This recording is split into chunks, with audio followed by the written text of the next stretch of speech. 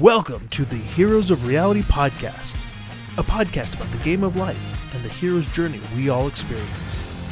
Let's jump in with our host, Dylan Watkins, as he introduces today's guest. I've got a question for you. Do you like space? Do you like virtual reality? Do you possibly like Dunkin' Donuts? On today's podcast, I have Ryan Holmes. He is a serial entrepreneur, software engineer, designer, and founder of several startups, including Cypher, E5 Engineering, and currently is the CEO and founder of Space VR. You can join him in his Discord. His link is inside the bio down below to join that. And without any further delay, I'd like to welcome Ryan. Thanks, Doug. Pleasure to be here. Yeah, pleasure. I like the Dunkin' Donuts placements as we were talking about things early. Technically not a sponsor of the show or Ryan, but because of the product placement, we decided to bring it up. Hey, brother, it's good to have you here, man. It's good to be here. Yeah, dude, it was fun to connect. Yeah, what's crazy, man, is that like we recently reconnected because we were both part of the same camp over at Burning Man. Just so happened to be neighbors in the Dusty Playa, and we were rapping for a minute, and I was like, oh my god, we met a long time ago when I put on SoCal VR Conference and Expo back in like 2015, and we were talking about space VR and all of that stuff, and I was like, oh my god, it's coming across like VR believers and people that have been in the space for a long time randomly. It is like coming across an oasis in the desert. You're like, oh my god, you're here too. So yeah, it was super neighbors. Yeah, dude. I'd love to just kind of kick things off right now, just to kind of get just a little basis of like you are the founder and CEO of Space VR. And I know when I was talking to you previously, you're talking about bringing VR into space and stuff like that. And I'd love to learn kind of how'd you get in to space VR, and kind of just tell me a little bit of that journey, getting into that area. Yeah, so in the beginning, it was a lot of soul searching.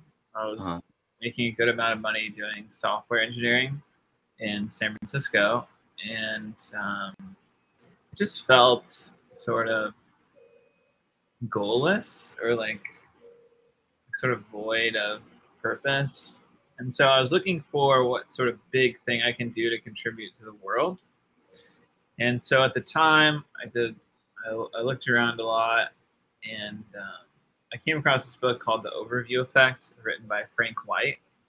I think actually I saw the documentary called Overview, which is a really cool documentary about the Overview Effect that has since won tons of awards. And then there's a book where about 30, 40 different astronauts speak about experiencing the Overview Effect in space. And so after reading it, I thought that if the world leaders and like the executives and people that make the ultimate decisions for our planet were to experience this experience, then we would live in a much more positive world.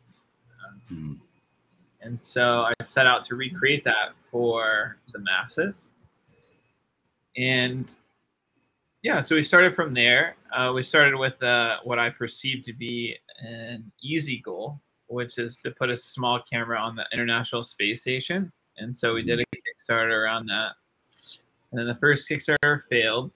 And then we did a second Kickstarter. And then that was successful.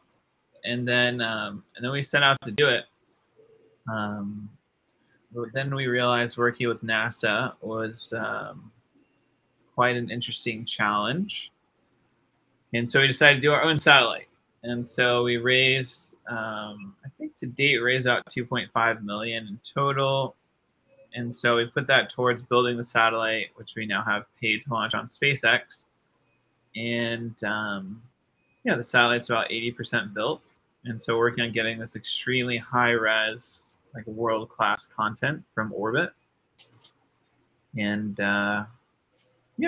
So that's crazy. I have several questions, but let's start off first. You did 2 Kickstarters, one unsuccessful and one successful. Sometimes people are like, oh man, if only I had a Kickstarter, all my problems would be solved. And then it's easy. Just put it out there and a bunch of people give me money. It's awesome. You talked to me about what was the lessons learned from the first Kickstarter that was unsuccessful that helped make the second Kickstarter successful? Well, let's see. I guess just do pre-marketing. That's really a big thing, and it's kind of a hard thing to do for people who've never done it before. Like, I think if you asked anyone what is pre-marketing, they probably don't really have a great answer for that. But it's kind of funny because our first Kickstarter essentially became the pre-marketing for our second Kickstarter.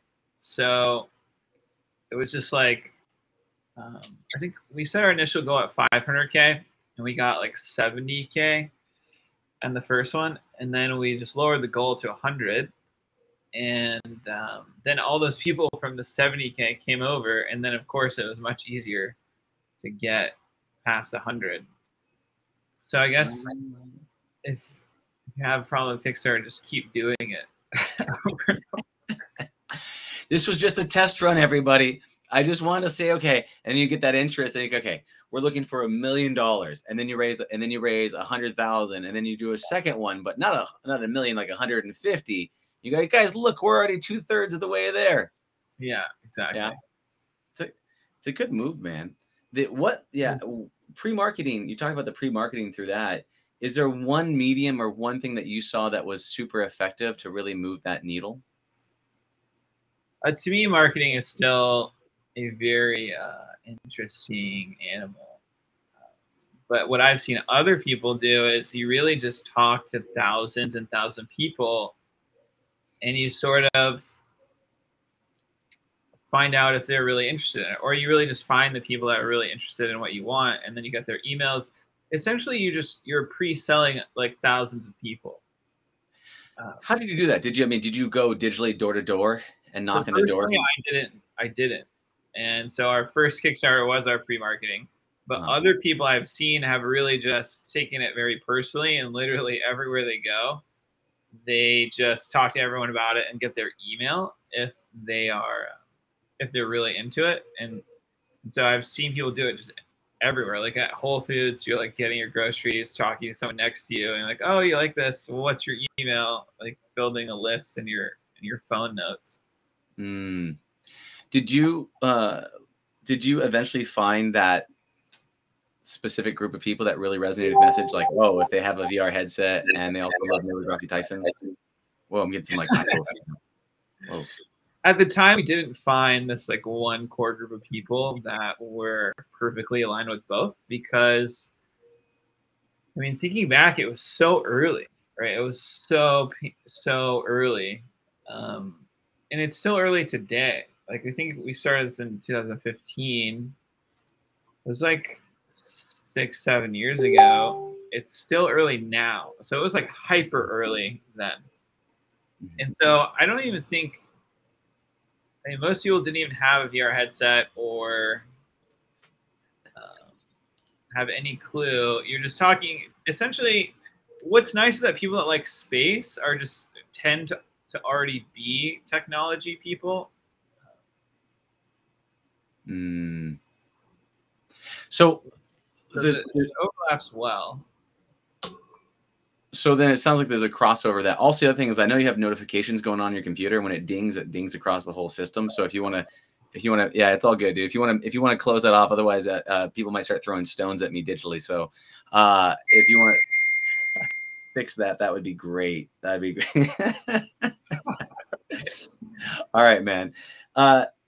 So with the marketing side of things, and you said that it was hard to find those ideas. So you're right. Back in the day, in like 2015, when you were getting up and running, I mean, that's when I was throwing my conference back in the day, and it was super, super early. Like for 2015, that's like 7 years ago. Like back in the day, it was like, I mean, they didn't have $300 headsets that people could have and use and put on and go into. I mean, nowadays it's so much more bigger. Have you felt more people resonate with your message now with what you're trying to do? And is it still the same message with putting a thing in space, or has your model and your business and your message changed from trying to now, because now you're building your own satellite, Elon Musk style? Yeah. So there's definitely been a lot more users of virtual reality lately. And what I've noticed that's particularly interesting is there's been a lot of people I've seen that are daily VR users, Mm-hmm. which is foreign even to me as a VR executive. To think about someone putting a headset on every single day. And I've met two people sort of in random, and they were by most means normal people. They weren't like there was no sort of like random attributes and like far direction. They were just sort of like average, and they use VR every day. Got it. Your alarms are keep going off again. By the way, if you guys want to get that for me, that'd be fantastic. I know it's yeah. I'm sure you kind of got that like desensitization to the audio sounds that are coming in through the system, but it comes through. It's a loud being on our side. So, okay. Which is interesting because I think they might get I don't know if you experienced this, right? You have VR is amazing, and you try it, and then over time you kind of get jaded by the experience, right? You kind of get used to it, right? And then something else more amazing comes out, like before there was the PC VR, and then there was the Gear VR, and then you're like, and then the Quest VR, and then and then like we get through it. So you're talking about these daily active users. Like, do you still get your mind blown with any of the new technology coming out, or is there anything that really excites you about the tech that currently is out there to get you? New release of the next Oculus is very interesting to see the resolution jump. Mm-hmm. Personally, I've theorized that if the resolution of the Oculus is greater than your laptop screen or your experience of it sitting in front of you, then people will naturally switch from their laptop to just having a VR headset. I think that might be the biggest thing, and especially people that love to have lots of screens. There's definitely this whole category of people that loves to have 5 screens. I think at least 10% of them are stock traders in New York City. Yeah, man. The resolution inside of VR is right now it's almost good enough to be able to have your screen on. There's one of the apps I use is like Workrooms for Horizons Workrooms. You have your computer inside of there, and you can type away on it, and you can look at things, and you can have typical meetings where we're having conversations, but you're secretly actually on your computer just looking around and clicking on things while you're supposed to be in a meeting paying attention. And so I really enjoy that inside of there because I can have a meeting with people but still have access to my computer, which does feel pretty good to be able to get in there. I would love to have the resolution be a little bit better because I couldn't imagine trying to program inside VR with the current resolution as is. Yeah. Feels like instant headache. Yeah. So yeah, the new ones are coming out, are going to be supposed to be better. And I think that Pico, do you have any feelings on that Pico 3, 4 that's coming out right now? I think I vaguely saw something on this. Is it a I have to look it up. It's like the Quest. Okay. Something different. It's the Pico is owned by ByteDance, who owns TikTok, and they have their Pico 4, which is competing with the Quest 3 or something like that. Okay. And another one that they're just coming out with right now that's supposed to have better resolution. I did see this. I didn't look in the details of it. Mm-hmm. Pico's sort of been ahead of Oculus for a while now, right? Like they had the 4K. Yeah, they have there's some things they have some better technology, better hardware, better resolutions, but they don't have all of the games, all of the marketplace, and not all the great features like the awesome hand tracking and all that other stuff. So, but it is exciting. So right now you're talking about you got up and you are actually building a satellite right now, or you commissioning people to build satellites to get you can't just do the Red Bull style where you just take a really big balloon and you put your camera on it and you just let it go up into space and you're good luck. It's not actually a way to. I feel like this is a good time to mention a conversation I had with a flat earther. I asked him I asked them like, what about satellites? Like, what are satellites if we live on fly Earth? And their excuse here is they call them satelloons. Like all satellites are satellite balloons. And so I need a refund back from SpaceX so that if they're just doing this balloon thing. That's a heck of a margin. But orbit is 300 miles up, right? Yeah. And so if you go in a balloon, it's like 70,000 feet. And that's a big difference between 300 miles.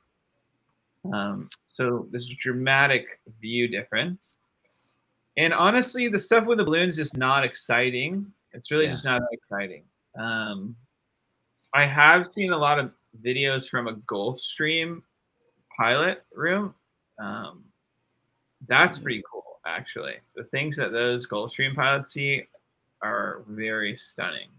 But they're moving a lot faster than a balloon. So a balloon is like really slow, really high up and then down. When you're going like 900 miles per hour, there's a lot more to see. I bet. That's incredible. So is you're building this out to give the overworld effect to people. Overview effect, which is that you're floating up from space. You can kind of see humanity as a whole, that we're all in this big pale blue dot. Have you had a moment in time for yourself where you experienced something like that, or is there whether it's through space or another means that kind of gave you that overview effect? It's like Wednesday at Burning Man. Yeah. Go on. Yeah. I've experienced the overview effect in many different ways in my life, especially chasing the creation of it. Mm-hmm. And I definitely experience it every time I experience our experience. And so one thing that I'm really proud of is that in our VR experience that's on Oculus right now, you can experience the overview effect. And if you really consider how profound that is, the only other way for anyone to experience it is $50 million payment to SpaceX to go to orbit. So there's like two paths. And this one's $10 and this one's $50 million. So there's like, it's kind of profound that we've been able to recreate this experience already using existing NASA content. And for me, it hits all the time. And I'm sometimes curious if it's good enough. Mm-hmm. And so actually at Burning Man, I had an interesting journey around this. I had my Oculus in my backpack and I didn't tell anyone that I had it. It was just like a secret, and I was just gonna show it to someone randomly. So I was at center camp, just relaxing, chilling. I think we had like an icy or something with friends, and all of a sudden this woman sits next to me, and she has a cowboy hat on with an earth on it. And I was like, okay, that's interesting. I wonder what this is about. And so I just have a chat with her. She studied environmental sciences in school, and she was an environmental scientist and was like really pro-Earth and making sure we don't destroy the Earth. And so I asked her if she would be interested in orbiting the Earth. And she's like, sure, yeah, of course. So I take out the Oculus, and she lays down on this bench that we're sitting on, and she just tries the experience. And she gets up afterwards, and she said that she cried twice during the experience, and that it was one of the most profound experiences she's ever had in her life. Wow. So when it meets the right person, especially someone that's already leaning towards that sort of stuff and is open to it, it can be extremely, extremely profound. That's powerful, man.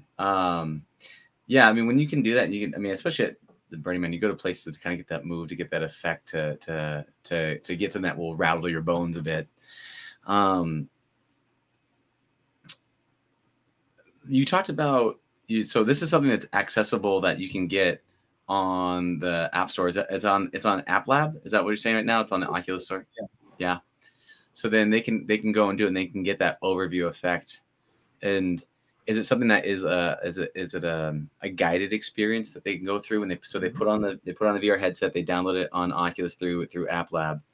They can go and purchase it on there. Is there anything about it that is there a follow-up after that, or do you guys chat about it in Discord at all, or what does that look like in terms of continuation of the experience? For now, it's rather simple. Just try the first experience, and then as we launch the satellite and get more content, we'll update it for all of our experiencers so they can all experience it more vividly.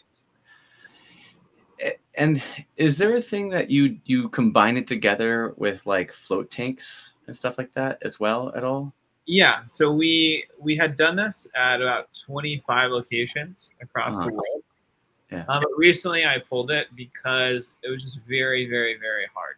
It was like one of the hardest things I've ever tried to do. Essentially, it came to the point where I personally had to build my own VR headset in Shenzhen. So basically taking on Meta's job of building a VR headset, but also making it waterproof, heat-proof, and salt-proof. So it was just way too much to take on. And so recently, we pulled out of that. Although we did have a headset that functioned across all these locations at one point. But to scale it, we would have to manufacture our own headset, and that's just too much.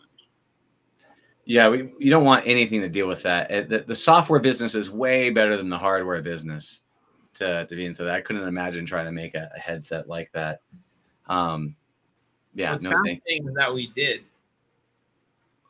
How did you make it? Like did you like prototype? Did you mix chemicals in your garage and then like pour it into a testing different things constantly? And there's so many levels to it because not only do you have to make a great VR headset, you have to make a great experience for someone, right? And the experience starts when you walk in the door. It's not when you put on the VR headset. And so you're architecting a lot more than just the headset. Yeah. But yeah, we did it. Pretty fascinating, but it was hard to scale it. I think some people that like get into entrepreneurship, that get into virtual reality, get into these spaces, they sometimes think that like entrepreneurship is a straight line. So what's going to happen? I'm going to do this. I'm going to make this, and this is what the thing's going to be. But entrepreneurship is kind of a winding road, that kind of zigs and zags and brings you into different places, and you try to, build your own headset from the ground up that's salt proof and waterproof, and then you kind of zag in the direction like, I don't really want a piece of that. And let me ask you a question. In terms of making decisions as an entrepreneur, right? There's kind of like going with your vision and then getting feedback from life and people and the environment and how things are going. Like, how has your journey been, right, with making those types of decisions as an entrepreneur? Kind of going in, calling your vision, taking feedback from the community. Can you talk to me about a couple of the zigzags that you've done and how you've been able to make decisions on how to navigate the course? Yeah, there's all kinds of variables that are changing at all times. Like, for instance, back in the day, the actual usage of Oculus was very low. And so it's hard to move because you have to move in the right direction and accurately predict the future. Mm-hmm. In our experience, let's see. As a startup, you have to fundraise to survive. Mm-hmm. And so when you're fundraising, when we were initially fundraising, there was like this mega VR hype wave that was like over the top and global and like unprecedented, like a tidal wave of investment. And so we raised in this massive wave. And then when none of like 95% of these VR companies could not make it, it was like the exact opposite. It was like a negative tidal wave.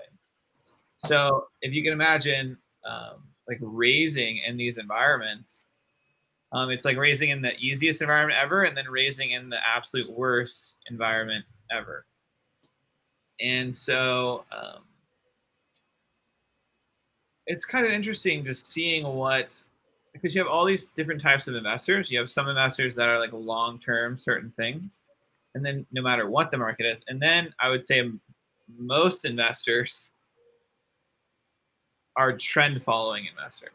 And so they're like, whatever's being hyped the absolute hardest in the current news cycle is like what's in their brain, what they're talking about, and what they're investing in. And what's interesting and what I've seen is actually entrepreneurs actually control the press cycle, and then how that reflects in investor interest. Like they just do their own PR campaigns, and then how people just follow that. Like, oh, this is popular now, and it's only popular because you made it popular.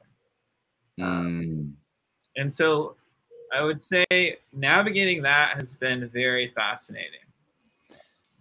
So did you raise investment money and then you raised crowdfunding money? Is that what that was like? Yeah, so we did crowdfunding first, then we raised VC, and then mostly angels, like larger angels. How much did you raise? It's about 2.5 million today. Got it. Oh, and so it's total with both crowdfunding and investor funding. Correct. Yeah. Okay. Cool. Well, Kickstarter is not really investment money, so it's like pre-revenue. Yeah, because there's obligation. There's individual, like there's traditional investors or angel investors, right? Then you have crowdfunding for product, and then you have crowdfunding for like equity stake kind of stuff. That's like the new one that's starting to come out along that path. What advice would you give to people that are looking to get into VR, right? Like, so say there's a young virtual reality executive out there that wants to get started, and maybe they graduated from college recently, and they didn't have to go through the initial phases like we did. What advice would you give to them as they're getting started? I would just say do the easiest possible thing you can imagine. That software, get it on the store as soon as possible, and get subscribers as soon as possible. When you're talking about subscribers, are you talking about subscribers to the application, subscribers to the podcast?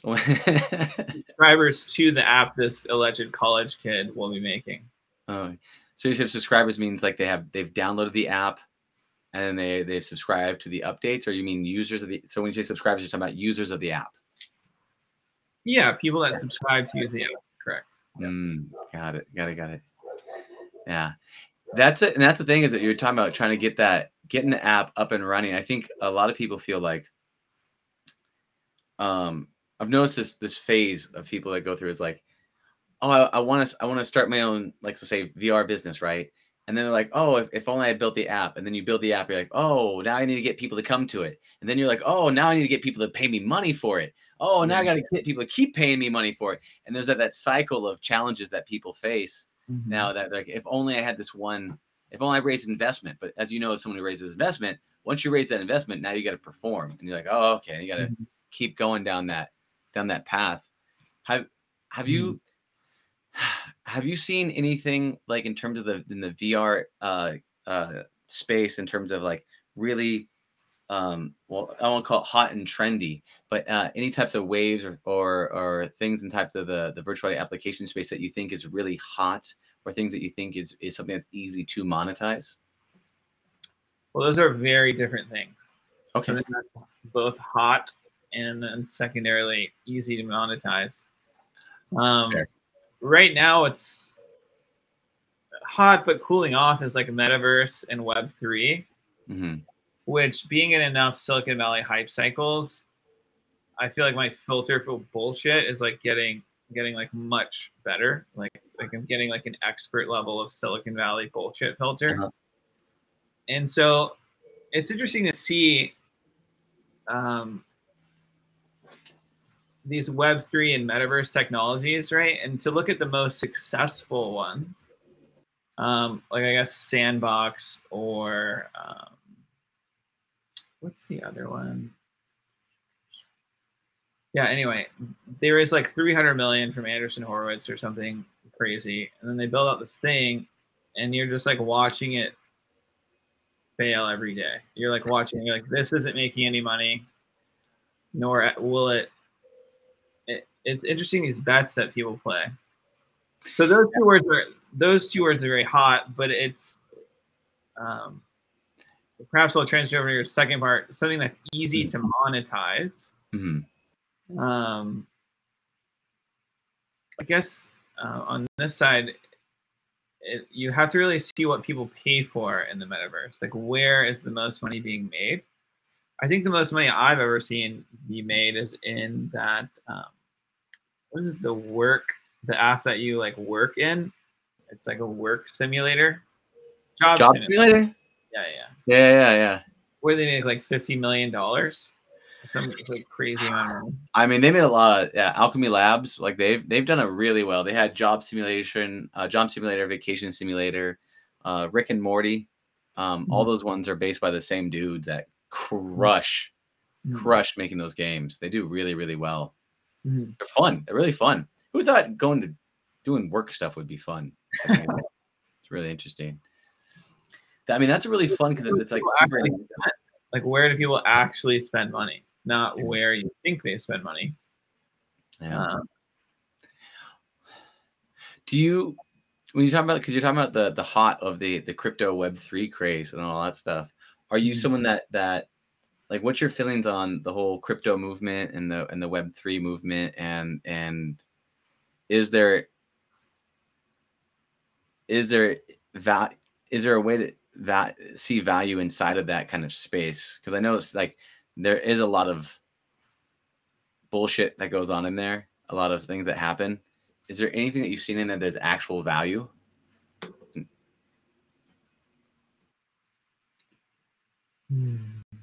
Well, I guess actual value is subjective to the individual, right? Beyond making money off of crypto, in the crypto stock going up, where if I put in $10 and it's worth 10 and then it's worth 20 and I pull it out and I make money, that is one type of value. But I mean, an actual utilitarian value of, like, you know, I can use virtual reality to go and hang out with my friends and have fun and play games together. You know, there's a utilitarian value, or, you know, whatever the thing might be, right? Is there anything that besides the actual stock going up and me making money off of that one thing? Have you seen a real good use case for the injection of Web3 or crypto into virtual reality metaverse stuff?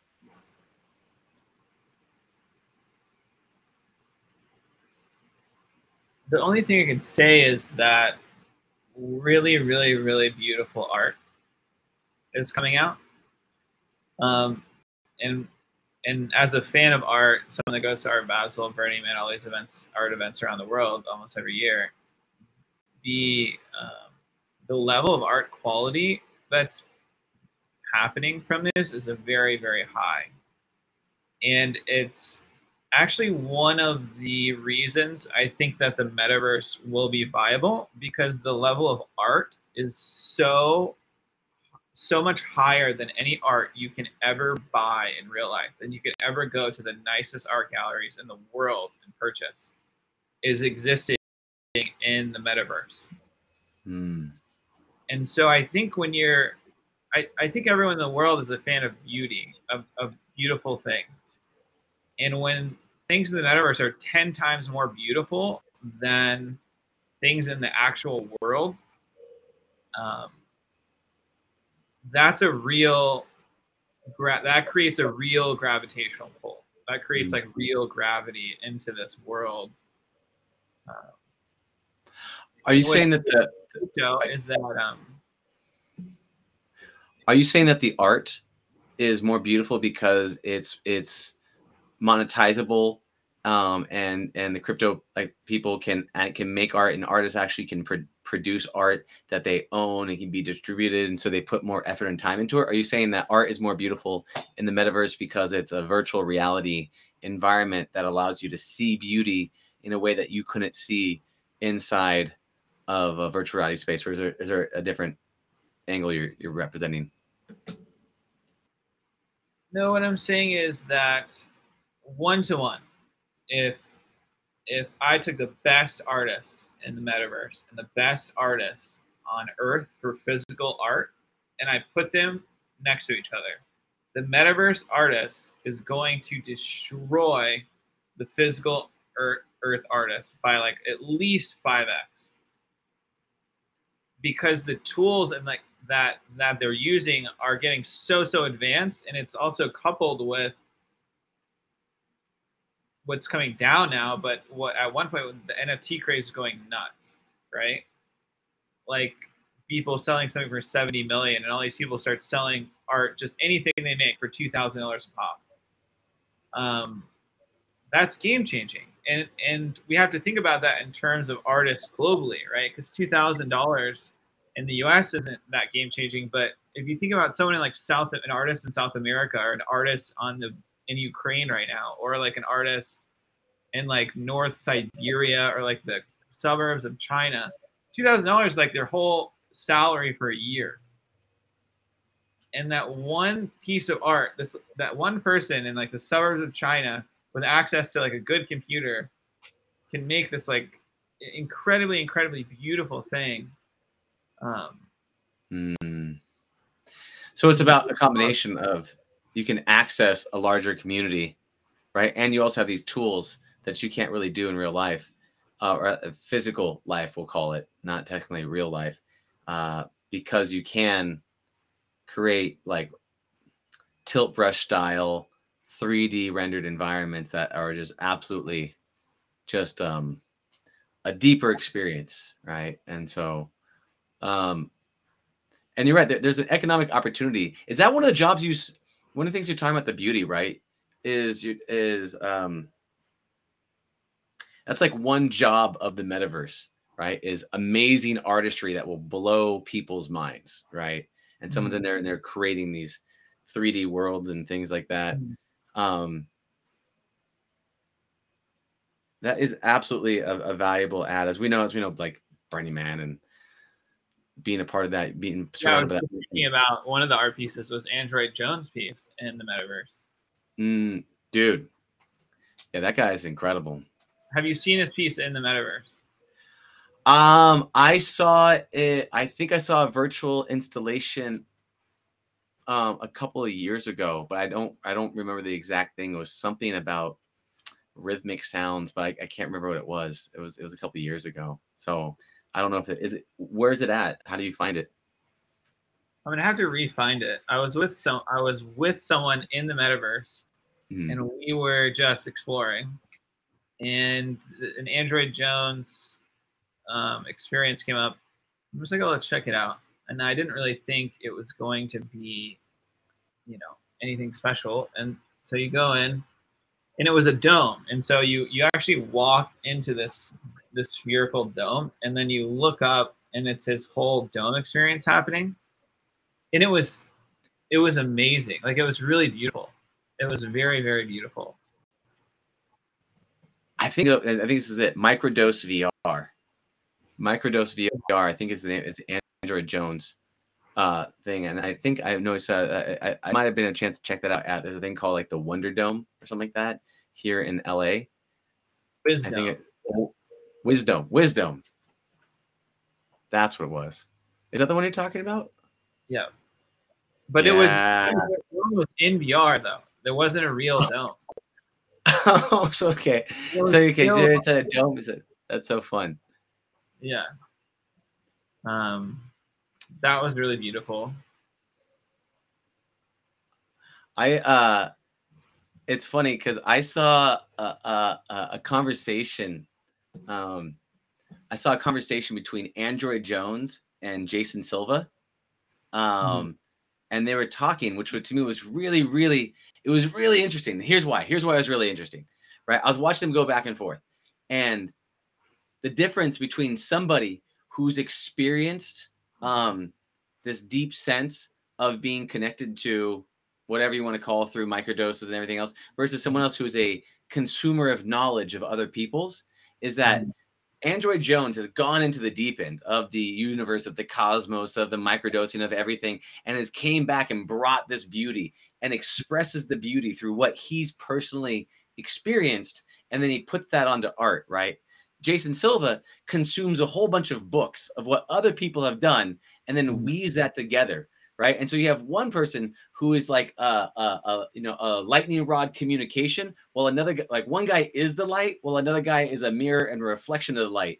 And we could see like Jason Silva trying to understand Android Jones, going, okay, he's like trying to wrap his head around him, like trying to like process it. And you can see like Android Jones is like this just beacon of expression, of just beauty, of just creativity. And it was really fun to watch them try to understand each other's worlds back and forth. But they both have beauty, but they both represent it in different ways.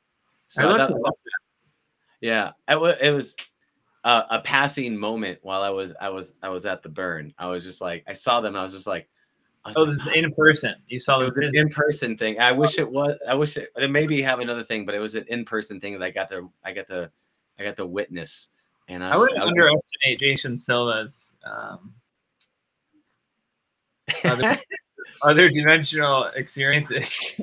He's traveled, but you notice that when he communicates, he's a poet that weaves in words of an experience of he's like this book and that book and this book and this thing. He does it that way. He does. I'm sure he's traveled there, but like he like represents other people's materials. While I feel, I don't know, Andrew Jones has more of a connection to the source. But you're right. Jason Silva probably has maybe like my bit.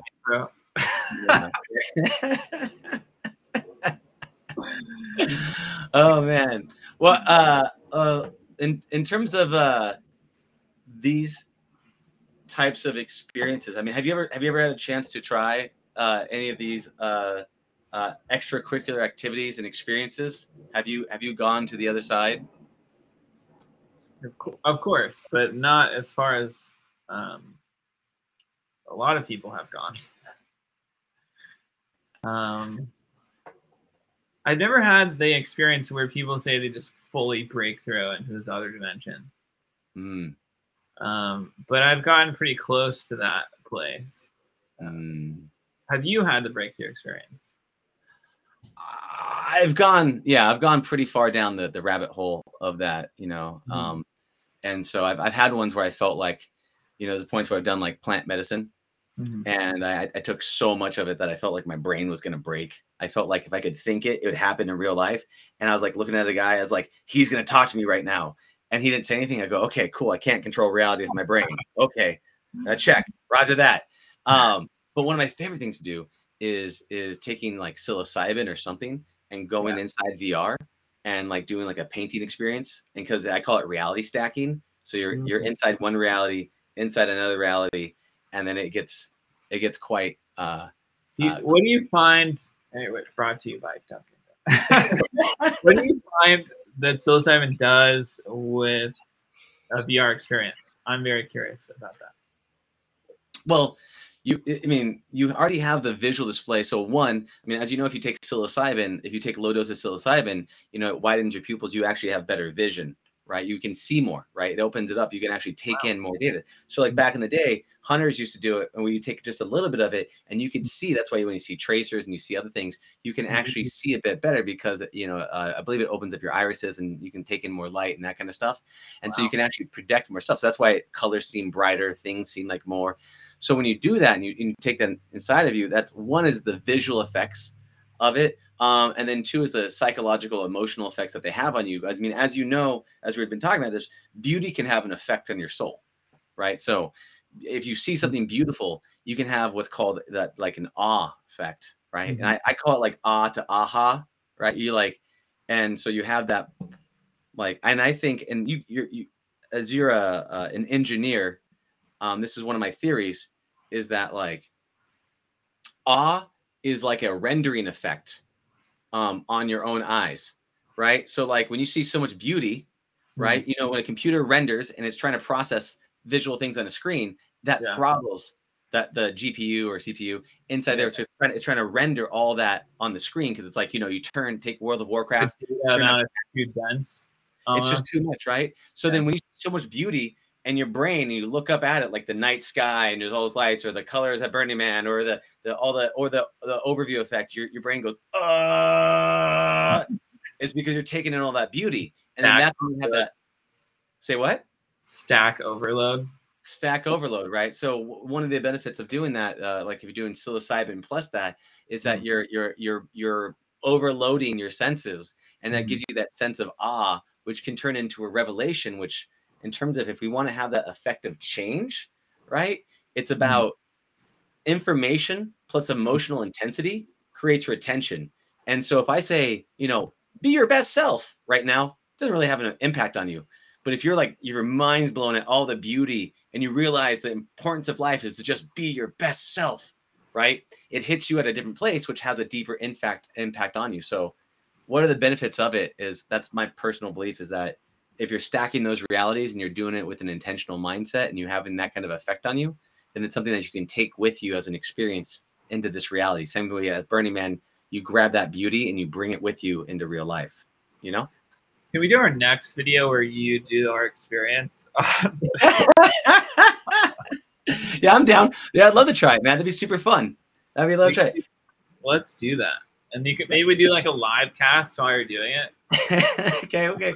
We'll do that. We'll get a VR headset. I'll put it on like this, right? You can walk me through it on here, and then we could always like do like a Chromecast or some sort of thing where we're streaming it onto there or something. Oh yeah, that'd be great.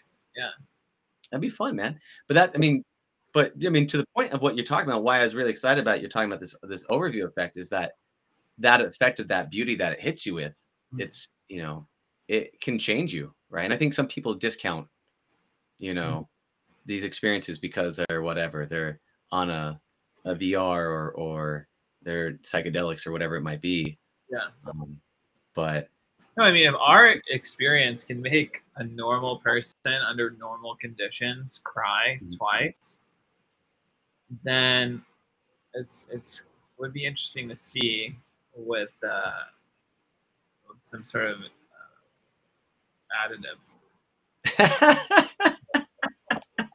additive experience. You can always step into am I sensing a business zig and zag? You're like, hey, I know we're doing it with float tanks. What if we introduce this as well as a therapeutic benefit? It's totally legal, right? In the US, everyone can take mushrooms, right? It depends on where you are. I think Oakland it's completely legal. I think in Oregon it's legal.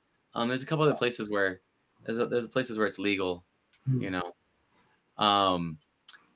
so there it can be. It just depends. Like with anything, it's always this taboo fringe area. Then it becomes widely available. Then Well, I think we have to test it. So are you open to testing? Yeah, I'm open. I'm gonna go. I'll take a little road trip over to Oakland, right? And I'll be streamcasting from there. I'll have a little sign behind me that says "Welcome to Oakland" behind me in the digital background. I have to check the legality as well, because I wonder how they determine, as from like a semi-legal family, I wonder how they determine do you have to have an Oakland address for you to be someone that is under Oakland law, or do you just have to be there physically? I think it just has to be there physically, although it'd be hilarious because I could imagine how many business licenses would have an Oakland business license immediately if you're like operating in Texas or something with an Oakland business license, I mean, I'm sure there's ways around it. I mean, if you look at like Lyft or Uber, the way that Uber happened, right? Like, 'cause the whole model of some random stranger who's not licensed picking you up in their car and driving you a place, that actually didn't happen. That happened. It was very hard to get around, but originally that was used to actually pick up people of a certain group and be able to get them home safely from like late nights at being at bars, right? So originally that was just a service, and then they figured out like a way to kind of get in, and then they exploited the way that worked. I think that was for the LGBTQ community in San Francisco or something, where they actually were trying to find ways to get them home safely, and then you make a call, and then they come pick you up, and that kind of stuff as a ride service. So you're saying we file our company in Oakland, California? Yeah, exactly. New business, everybody. But it is a beautiful thing, man. Like what you're talking about right there is of one of the great things about being in the VR space is the first time you give somebody a mind-blowing experience and they're inside of it and they try it out and they like, and they've never tried out VR before and they put that headset on and then their mind's blown at what's possible. And then they come out of it and they're like, oh my God, to me, it's one of my favorite things about giving, certain demos to people is that they take it off and they're like, wow. Like it's like probably the same way parents feel about kids going to Disneyland for the first time and them going with them or something, it's that same type of, the shared joy experience. It is sort of just like real wizardry, because I mean, you can imagine someone is just in a normal environment and they're probably not even fathoming the possibility that in the next moment they'll be orbiting the Earth. You just rip them into the reality. You're like, and you put. Yeah. Do you with the experience that you have, right? Is it something that like do you stack it with music, or is it like that, or like? Yeah. So we gathered this imagery from NASA, and it's in this like very deep archive that most people probably don't know about. And we got all these images, and it took about 2 years to do all the post processing. And the team that we work with is really incredible, Subtractive in Los Angeles. Mm-hmm. And the things that they did to the footage, I didn't even know it's possible. And so they kept doing all these things, all these different movie magic tools, but there's only so much you can do to imagery to make it super high resolution. And that's why it's super important for us to get the satellite in space, because then if you just record at the right thing, and it's just dramatically higher resolution and better. But our current experience, it took 2 years of going back and forth and constantly processing.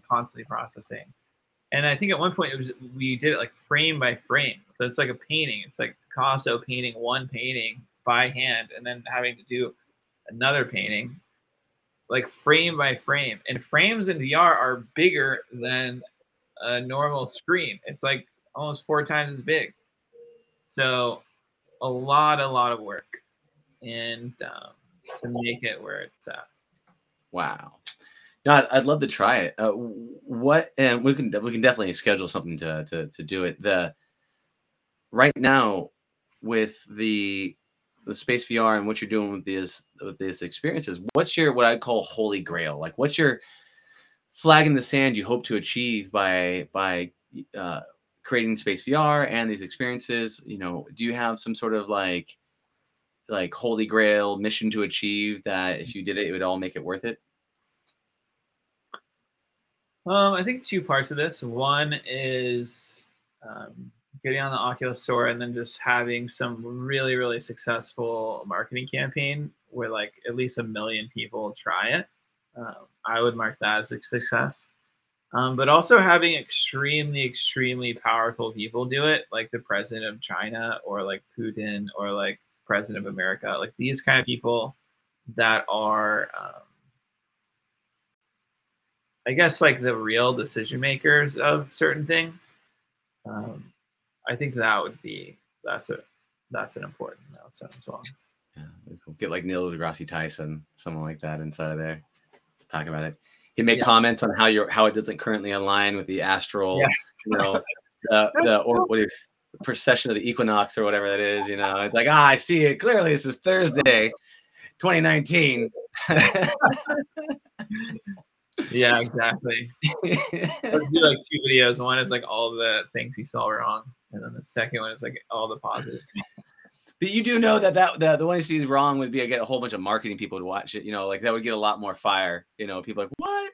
Just like criticizing it for like an hour straight. How Neil deGrasse Tyson destroyed 2 years of my work with one sentence. You're like, all right.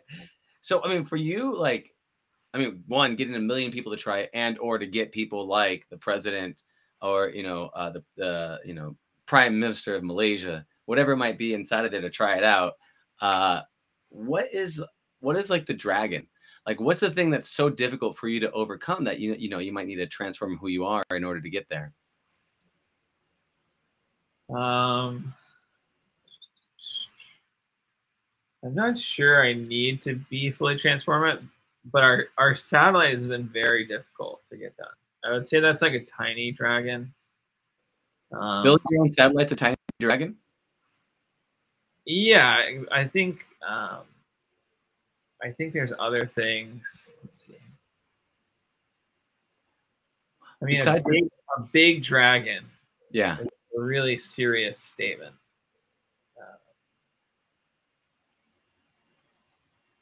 I don't know. I don't see any big, like super big dragons here. I mean, building your own satellite to shoot in space is pretty crazy. but my perception of difficulty is also different than the average person's. Probably be a dragon for a normal human being. Is that because you've gone through like lots of like trials and tribulations to kind of get to where you are, or what about that? Like a dragon for me would be like putting a live camera on the moon. That would be like a dragon. That would be like a real dragon. Yeah. Me is to get this alarm to stop going off in the background.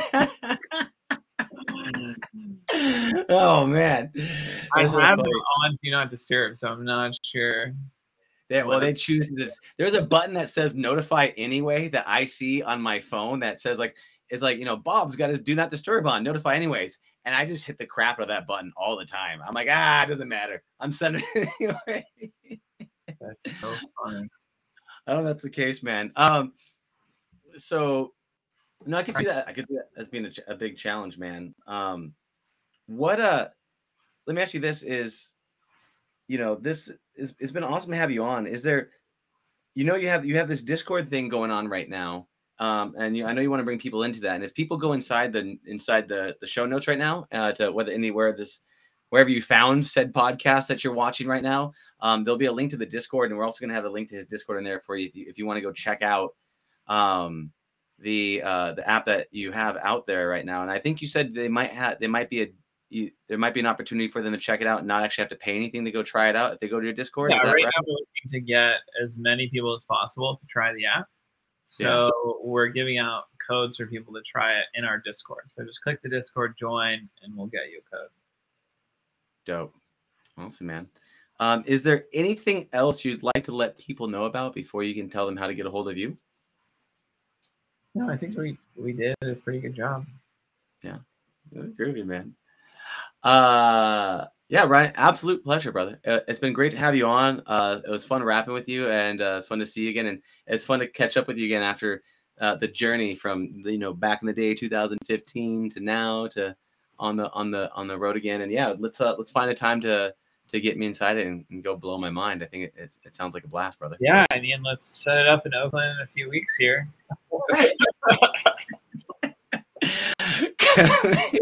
Coming in live. Yeah, that sounds like a blast. All right, that sounds like a deal. All right, brother. Have a blessed and beautiful day, friend. I'll text you later, okay? See you, Ryan. Okay. Talk soon. Bye, Dylan. Yeah, take care. Thank you for listening to the Heroes of Reality podcast. Check out heroesofreality.com for more episodes. While you're there, you can also take the Heroes quiz to find out what kind of hero you are. Or, if you have a great story and want to be on the podcast, tell us why your hero's journey will inspire others. Thank you for listening. See you on the other side.